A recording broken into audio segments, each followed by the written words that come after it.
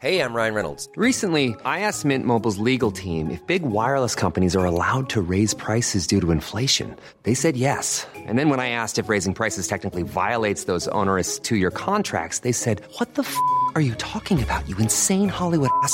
So to recap, we're cutting the price of Mint Unlimited from $30 a month to just $15 a month. Give it a try at mintmobile.com/switch. $45 up front for 3 months plus taxes and fees. Promo rate for new customers for limited time. Unlimited more than 40 gigabytes per month. Slows full terms at mintmobile.com.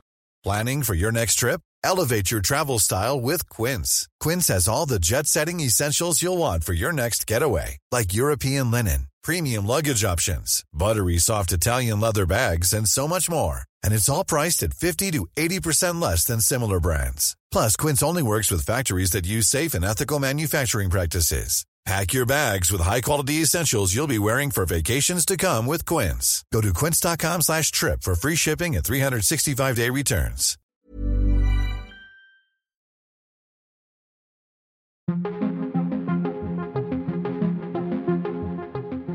It was a crime that horrified the nation. 20 years ago today, the 10-year-old schoolgirls Jessica Chapman and Holly Wells were abducted and murdered in Soham in Cambridgeshire. Good evening. Police in Cambridgeshire have staged a reconstruction of the last known movements of Holly Wells and Jessica Chapman. The 10-year-old girls went missing 6 days ago in their hometown of Soham. That summer, day after day, the story led the news and made every front page. The whole country watched, aghast, as concern for the missing girls morphed into horror when their bodies were found. For the police who investigated the crime, and for the journalists sent to Soham, including the Times senior writer Sean O'Neill, it was an experience they still think about today. It made me think a lot harder about the impact you have, about how you approach a story like that. You're dealing with real trauma. You're listening to Stories of Our Times from the Times and the Sunday Times. I'm Manveen Rana. Today, Soham, 20 years on.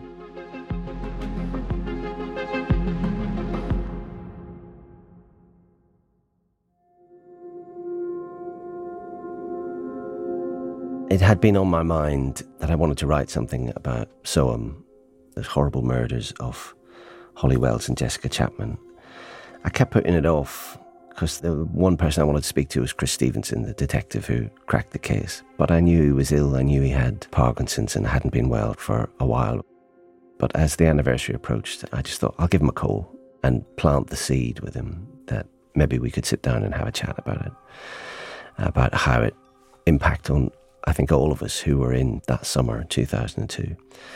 He didn't answer the phone. I left him a message and he rang back about an hour later or so, and he'd been picking gooseberries in his back garden. He wasn't keen on the idea at first, but he said, "We'll do it." He said, "This will be my last word on the subject." This remains a hugely sensitive issue, especially for the families of the two girls. So we talked it through, and then I travelled up to his home up in Lincolnshire. Testing 1, 2, 3. 3, 2, 1. Okay. We sat for hours going over stuff, and it was really enlightening. It was a really open, frank conversation. And I've been asked many times by former colleagues, would I do it again, if asked? And comment made that lots of senior investigating officers would run a mile from this one, if they could. But I just felt when asked that I was prepared for it and had the ability to do it, so I said yes. What was it like, having lived through all of that at the same time? What was it like to sit down and talk again? It came really easily. And at one point he said, it's such an unusual kind of defining moment in all our lives. And he said, you know, I've dealt with a lot of journalists over the years, but it's very rarely a journalist going to ring me up and ask me about a case 20 years ago. And there's so much to talk about. Sean, for you, as a reporter, when did you become aware of the story? I was on holiday in Devon with my daughter, and She was about 8, just about to turn 8 at the time. And as the story emerged, she was full of questions. And it was the first time she'd really taken an interest in my job. But she was asking, are you reporting on this? What do you think happened to these girls? Do you think they'll be frightened? Because they're roughly the same age. This was, to use the cliche, every parent's nightmare.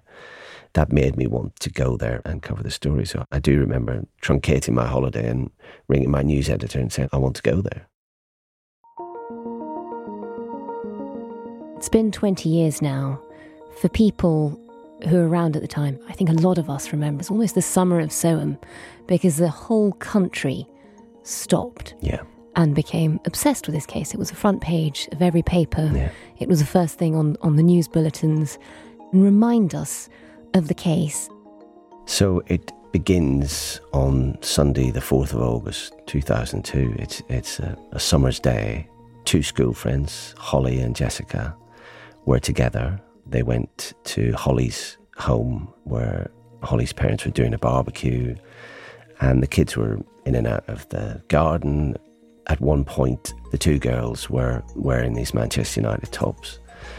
They had their photograph taken, standing in front of a grandfather clock in the living room, and it had the time on it. It was 4 minutes past 5 in the evening, just before they disappeared, less than 2 hours before they were murdered. That was the photograph that was issued with the appeals for information by the family, by the police. And it was a photograph that travelled all over the world. Initially, it was thought that the girls had disappeared. What we now know happened is they went out to buy sweets from the vending machine at the local sports centre. And they were caught on CCTV there around about 6:30ish. About 15 minutes later, they crossed the path of Ian Huntley, who was the caretaker at Soham Village College. They had gone to his house because his partner, Maxine Carr, was their classroom assistant at a primary school. So they wanted somebody they knew. Somebody they knew. They wanted to see Maxine. They asked how she was because they knew she hadn't got the job permanently. That was ostensibly the reason they went to the house. They were never seen again. By later that evening, the families suddenly realise the girls aren't around. They start searching, and eventually they call the police. And there's quite a good initial police response. The uniformed officers who come out, they have search dogs with them. They take it seriously, and they realise this is not a normal missing from home case. This is 2 kids together, no history of going missing, from stable families. The officers on the ground request help from headquarters at Cambridgeshire Police and say, look, we need to escalate this. But somebody at headquarters on a Sunday night in August says, now let's leave it till the morning. They'll probably turn up. Oh. And that's a crucial decision in hindsight. What that means is that you have lost what detectives call the golden hours, the first hours of any inquiry, when suspects are off guard or, they've done, in Huntley's case, done something sudden and dramatic and violent and rash. If he'd have been questioned properly at the time, maybe this story wouldn't have become so elongated. He wouldn't have had time to destroy evidence and hide bodies and all the horrible things he did. When that story first hit the press, first hit the national consciousness, really, it was as a missing persons story. The detective leading the case at the time believed that this was an abduction. That was his skill set. He was a specialist hostage negotiator. For some reason, he decided he was dealing with a case in which the girls had been kidnapped, taken away by someone. And they put out major appeals for sightings. There may be members of the public out there who don't realise that they have seen something significant, or if they have seen something, don't think it's important to us. And I will appeal to those people to please contact us. And they got bombarded with information from all over the country. Girls were seen here and there, girls were seen getting into the back of a van, girls were seen in a car, and the media reacted hugely. This was a huge story. What was it like arriving in Soham at the time? It was quite extraordinary. The whole media focus, the kind of headquarters, if you like, was around the school. all around it were parked satellite vans, TV vans, camera crews and reporters milling around all over the place, because the school was where the police conducted their media briefings and press conferences and appeals and things like that. You had a whole media circus arriving in a little village. In a small town, there's almost a beast called the Fleet Street Pack. You get a story like this, 2, 3, 4, 5 reporters from every paper simultaneously competing with one another for information. And that's arrived in a town that's already under shock. It's suffering a hell of a shock. And at the beginning, I think the town didn't mind this. Everybody was focused on finding these 2 girls. Every shop had a poster and the picture of the 2 girls in the shop window, every house virtually. And there was a kind of sense of pulling together, certainly at the beginning. How did it become such a huge story? I think it would always have been a huge story. You don't often get a crime story where 2 children go missing at the same time. But what really amplified it was the picture. And I think the timing. It was August. Tony Blair was just into his 2nd term. Parliament was in recess. There was no politics. There was very little other news. I got a sense quite early on that the media was driving the investigation almost. Tabloid newspapers were offering 6-figure rewards for information.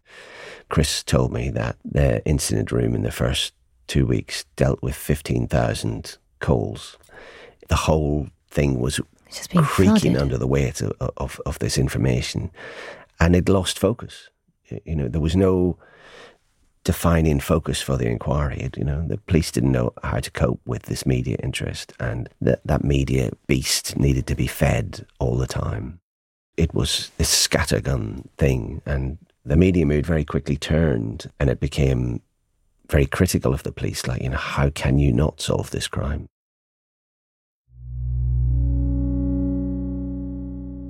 And for you, realising that it's gone from being a missing persons inquiry to something darker, it very quickly becomes a double murder. Well, that doesn't happen really for a couple of weeks, really. That police line remains for about 10 days. This is an abduction. But behind the scenes, Chris Stevenson has been asked internally to review the investigation after about 3 or 4 days. And then after 9 or 10 days, Scotland Yard are asked to review what's going on and make an assessment of the investigation. And Chris tells me in our conversation a story I'd never heard before about the day the Scotland Yard reviewing officer arrived, a very experienced homicide detective. And Chris is in the foyer at Cambridgeshire Police Headquarters when this guy, David Begg, turns up. He says, "Can you take me to see the Deputy Chief Constable?" "Yes, of course." And Chris said it was a very short, blunt conversation. Begg said to the Deputy Chief Constable, "I've got 2 important questions. Is this the biggest investigation that Cambridgeshire has ever undertaken?"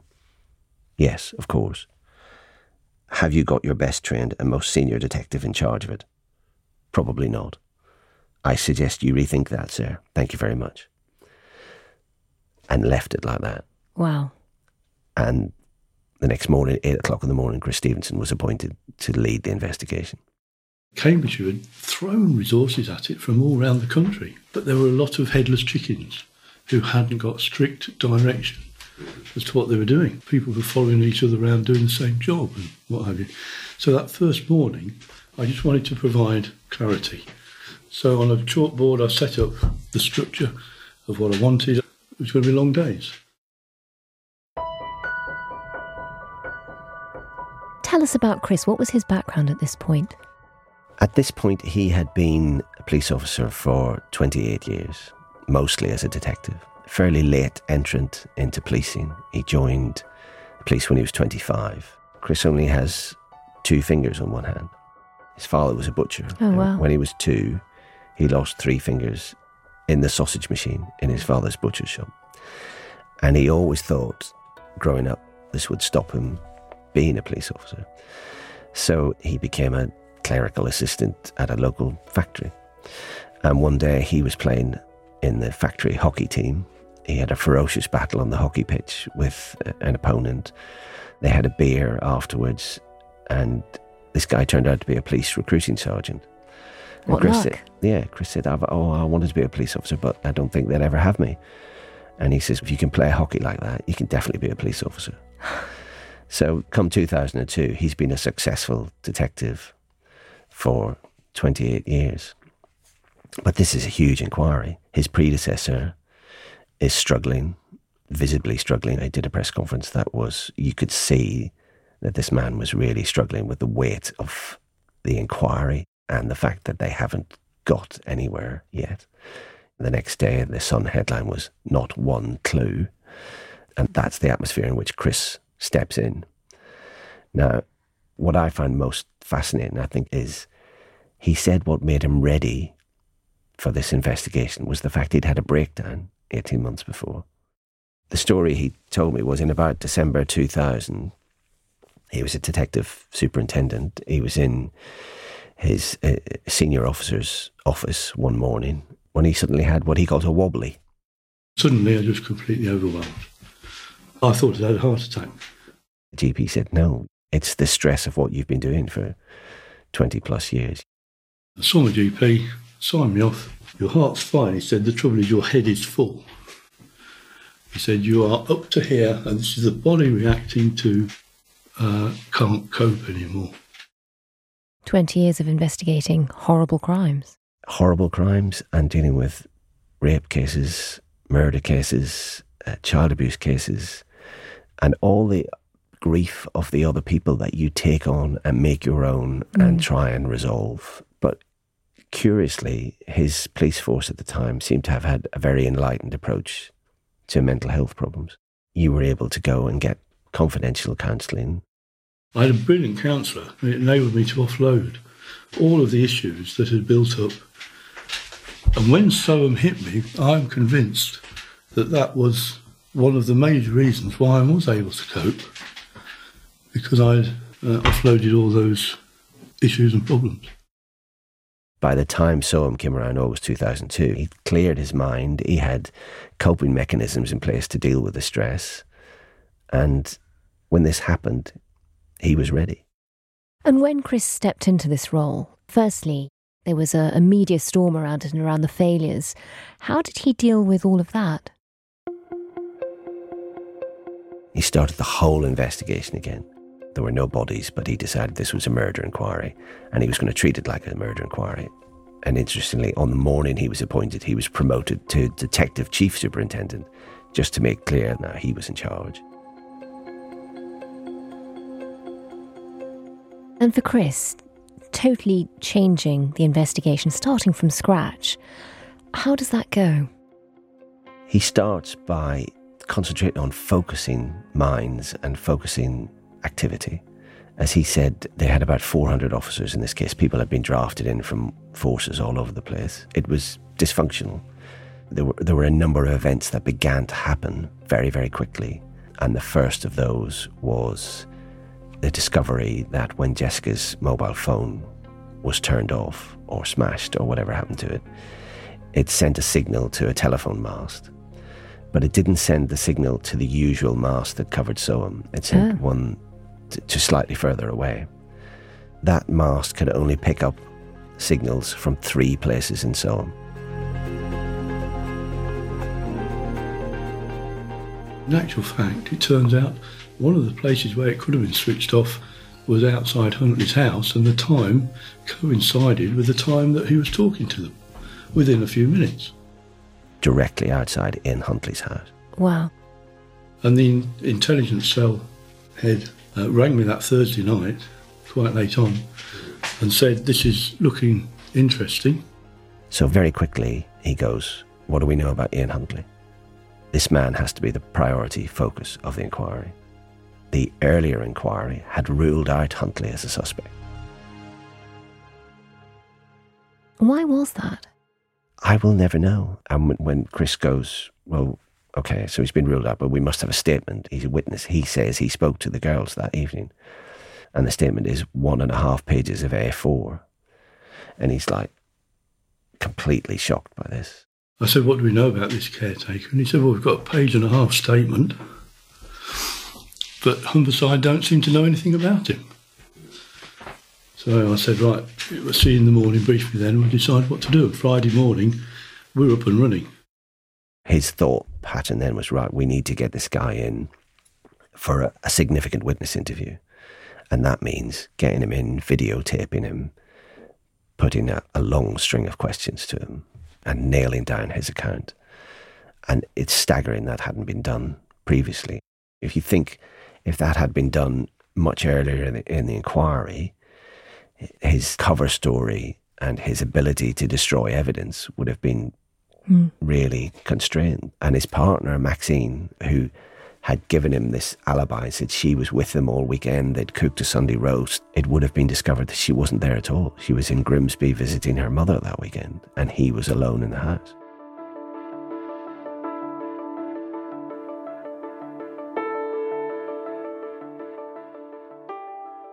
With the net finally closing in on Ian Huntley, the case came dangerously close to being derailed. We'll have more in just a moment, after a quick word from a colleague. I'm Christina Lamb. I'm Chief Foreign Correspondent of the Sunday Times, and I mostly cover conflict around the world. I particularly focus on what happens to women in war. And the reason that we can do this kind of reporting is thanks to the subscribers of the Times and Sunday Times. So please subscribe today by visiting thetimes.co.uk/stories of our times.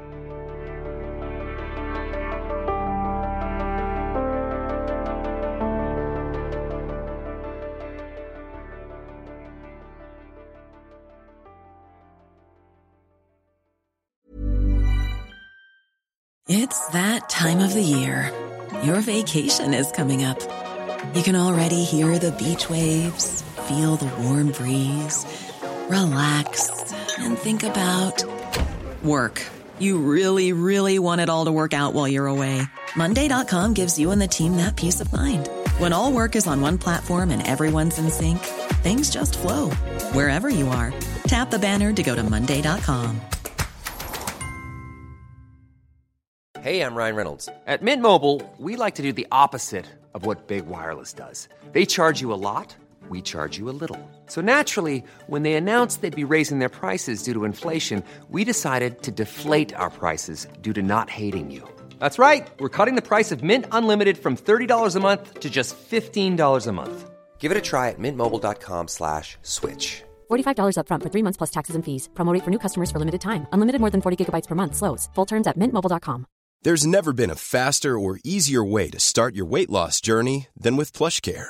PlushCare accepts most insurance plans and gives you online access to board-certified physicians who can prescribe FDA-approved weight loss medications like Wegovy and Zepbound for those who qualify.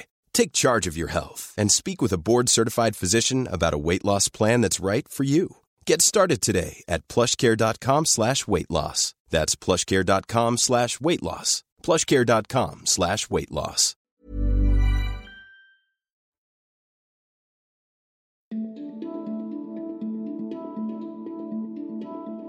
Chris Stevenson had been brought in to overhaul the Soame investigation. He now had evidence linking Jessica's phone to the address of the school caretaker, Ian Huntley. But when Huntley was brought in for questioning, it was not as a suspect, but as a witness. In retrospect, it was a risky move.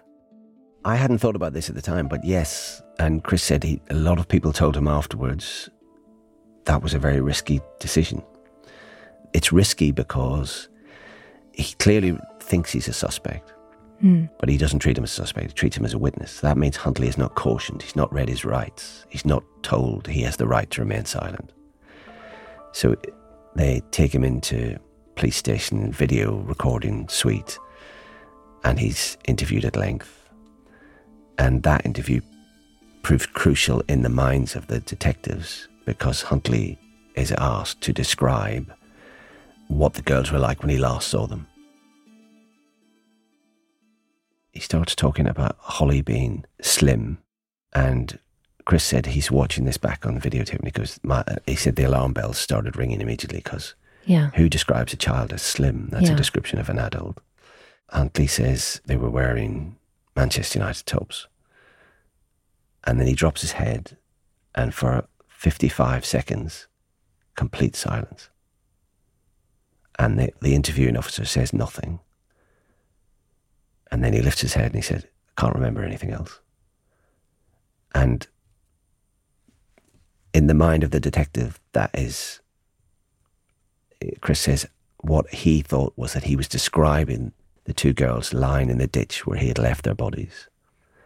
And he'd gone back to that deposition site and tried to burn the bodies. And Chris thinks that's what he was describing and remembering in that moment, especially in those 50 seconds of silence. So he, in his mind, goes, this is our man. But that's not enough. You've got to prove it, haven't you? When a case comes to trial, you can't use that interview. Yeah. It's not evidence. Because he hasn't been. He hasn't been cautioned, yeah. How do they get to the point where he can be charged? They have Huntley and Carr under surveillance. They're released after their interviews and they're placed under covert surveillance. And they're very forensically aware of this, or at least Huntley is. At one point, they're in the car park of the hotel where police have put them up because they're searching the house. So they're in a hotel and they go out to have a crucial conversation. They go out into the car park and they're walking around. So the bugs the police have planted in the room can't pick them up. Wow. Can't hear what they're saying. You ain't going to believe this, boss. They are now walking around the hotel car park in deep conversation, and we can't get near enough to hear what they're saying. We had got them, we thought, catered for everything.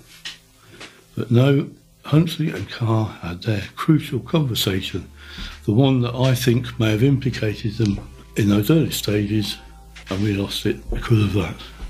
That was the most frustrating hour or two of the inquiry at that point. But forensically, things are moving very quickly. We have the mobile phone evidence now, and then in an art building at the school, they find the shredded and burnt remains of the children's clothing. The moment for us when we knew that they were dead was actually Friday night at about 11 o'clock. Because that's when head of the search team, he rang me and he said, Chris, there's been a significant find at Soham at the college. So I said, what is it? He said, we found the girls' clothes. And they are in such a state that they can't possibly be alive.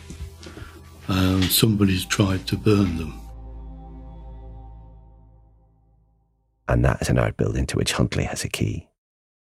I think that was probably the most discomforting moment for me, was the chances of finding them alive were never, ever going to be good, but you always cling to that hope.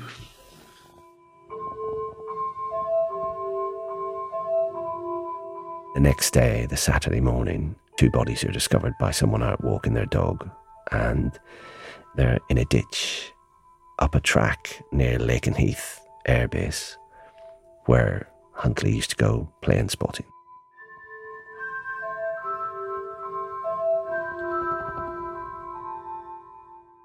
And he makes another controversial decision at this stage. Rather than allowing a forensic dentist to go in and identify the bodies immediately, he says that person's got to stay away until I get botanists, insect experts, all kinds of forensic experts who can gather crime scene evidence from the ditch and from around the bodies. That has to be done first. There would have been pressure to tell the families as soon as possible that we have found the children's bodies and identified them. Yeah. But his focus was very much on, we have got to get this man behind bars and we have got to get a successful prosecution. It is with great sadness that I have to tell you the following news. It may be some days yet before we are able to positively identify the 2 bodies. However, we are certain, as we possibly can be tonight, that they are those of Holly and Jessica. Holly and Jessica's families have been told this terrible news. And for you, in Soham, covering all of this, as the news starts to break, they now have bodies. What is that like? That was a real kind of impactful moment, I think, for all of us who were, because they made the announcement in the churchyard at St Andrew's Church in Soham. And I had a little girl who was 8 at home, and I'll never forget, I went back to my car, sit down to file my copy, and my eyes were stinging with tears. I was, I wasn't just a reporter doing a story, I was a human being who was all too heavily involved in this horrific drama. It all moves very fast over that weekend. On the Friday afternoon, what we know publicly is not what we know now. So on the Friday afternoon, we were thinking, a lot of the reporters are thinking, this is stalled. Then a colleague, somebody on another paper, beckoned me over and he said, I've just had a phone call. He said, don't go home. And a couple of minutes later, the police are going into Huntly's house and leading him out for the witness interviews. And suddenly we go, this is all falling into place now. Wow. We began to realise, people go, all right, Huntly's suddenly a suspect. This guy who's been helping out and chatting to reporters all the time. Was he somebody you'd seen around? You'd seen him around all the time. He was at all the press conferences. He was hanging around the back of the room when the police did public appeals. Some reporters had interviewed him.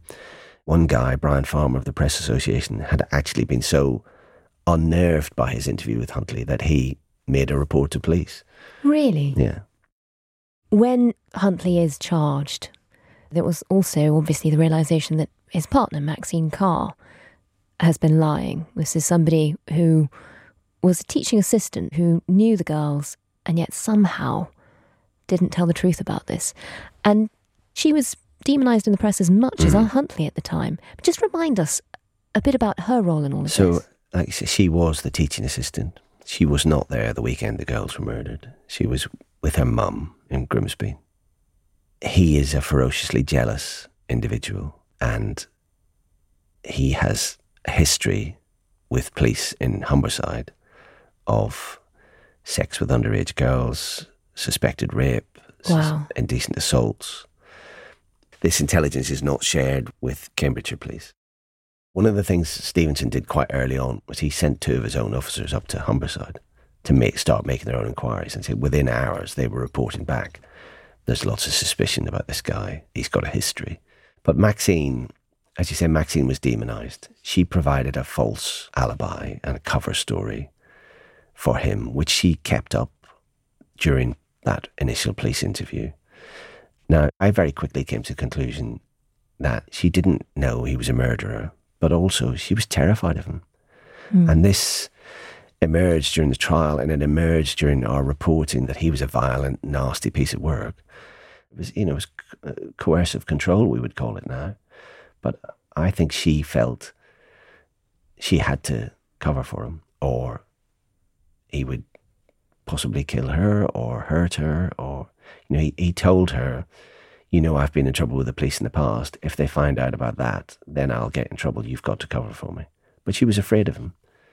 And she continued to be afraid of him pretty much until we got to the Old Bailey, and she gave very dramatic evidence at the trial where she turned on him and said, I'm not going to be held responsible for what that thing in that box did to those children.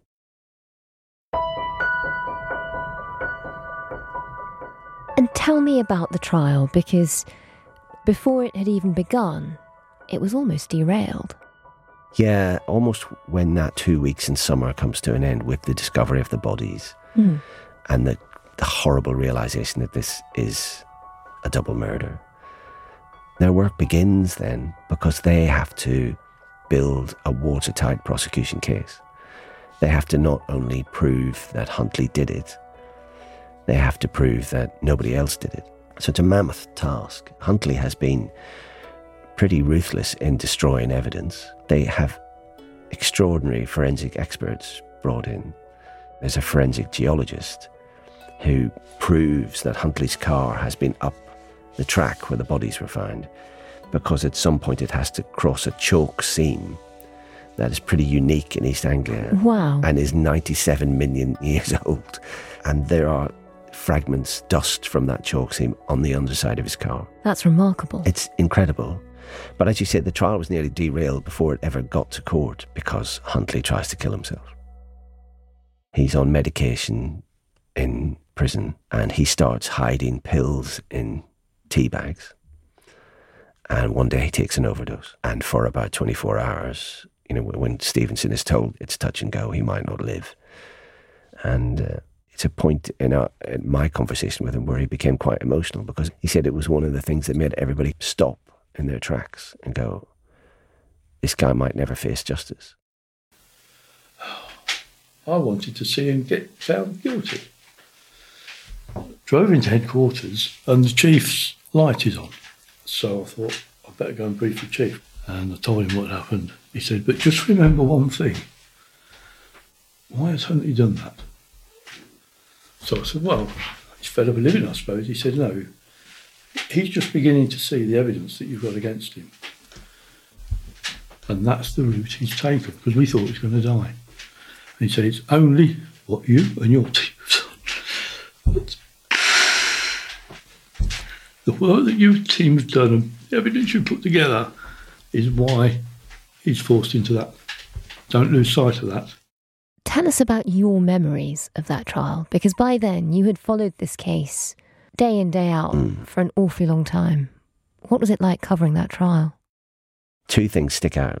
One was, what was Huntley's past? That's what we were all trying to find out. And I was sitting in a cafe near the Old Bailey one morning of the trial, and somebody walked past, dropped an envelope in front of me and walked on. Wow. Opened the envelope, and inside is a police memo covering the years 95 to 99, which lists against Huntley 4 rape allegations, an alleged indecent assault on an 11-year-old girl, 4 incidents of sex with girls under 16. But somehow he still got a job working in a school. For you, receiving that memo, I mean, does that sort of thing happen often? No. No, it doesn't happen very often. And it was one of those moments where you just go, oh my God. We knew some of it from our own investigations and inquiries and reporting, but to actually see it in black and white, that the police knew and that one police force had failed to share this information with another police force. It's shocking. Was quite extraordinary. And for Chris Stevenson, who'd worked incredibly hard getting the case to trial, what are his memories of that whole process of the trial itself? One of my abiding memories is Stevenson was completely calm. He was just this kind of beacon of serenity. You know, he'd come into the canteen to get a cup of tea or something, and you just look at him and go, why is he not biting his nails and sweating profusely? And when I asked him about this, he said his brother used to ring him up all the time and say, are you not worried? Are you not nervous? He said, nope, I've done my job. I've presented this case to the best of my ability. I believe I've got a watertight case. If he's not convicted, it's something to do with the jury system, not me. Where he says he almost cracked was at the end, he has to read a media statement where one of the things he asks is he would like to be able to sit down with Huntley, and if Huntley had any decency, he would tell the truth about what happened now that he's been convicted. I would have loved to have been able to sit down with him and just talk it through, but I don't think he's that sort of guy. And as far as I know, he has been interviewed, but I have been reassured that all efforts to obtain his account have failed. And whether that would bring any comfort to Holly and Jessica's families or not, I don't know. But I think for the detective, it's a bit of unfinished business.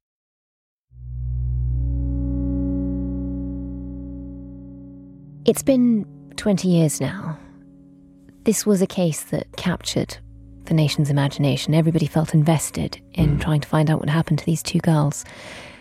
Beyond that, though, it feels like it has had a lasting impact.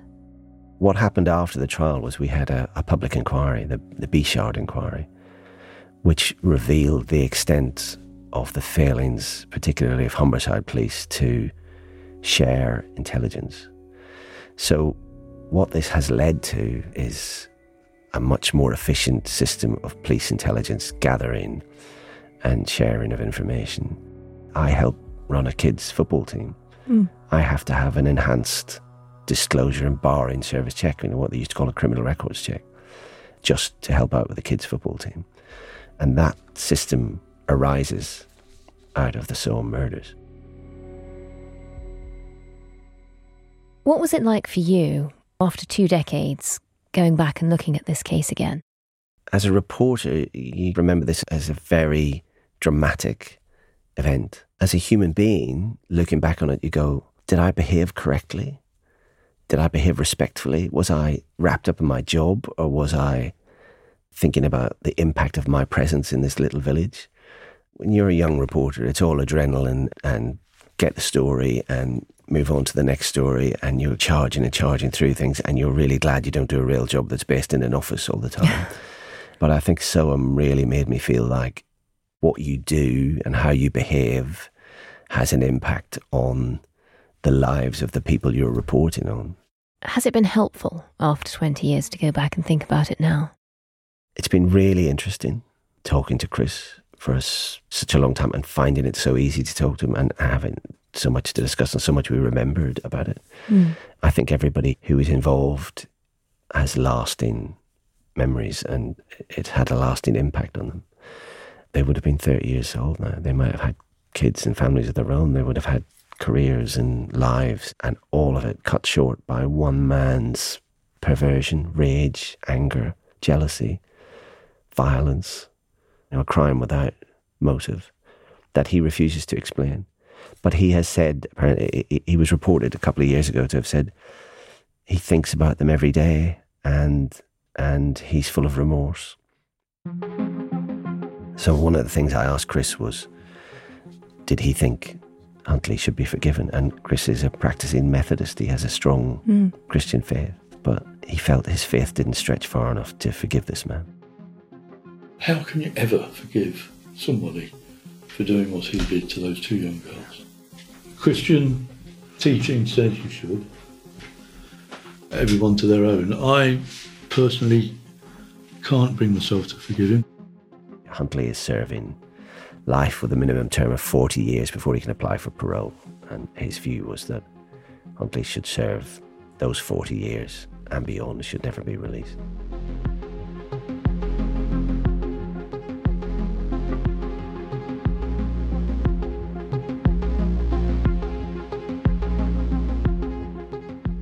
You've been listening to Stories of Our Times, a podcast brought to you thanks to the subscribers of The Times and The Sunday Times, with me, Manveen Rana, and my guest, The Times senior writer, Sean O'Neill. You can find all of Sean's work at thetimes.co.uk or in print. The producers on this episode were Chris Wade and Taryn Siegel. The executive producer today was James Shield, and sound design was by David Crackles. Thanks for listening. We'll be back tomorrow with part 7 of our special series, Last Man Standing, about the missing British journalist John Cantley. If you haven't heard the rest of the series, please do go back and have a listen. You can find Last Man Standing wherever you get your podcasts.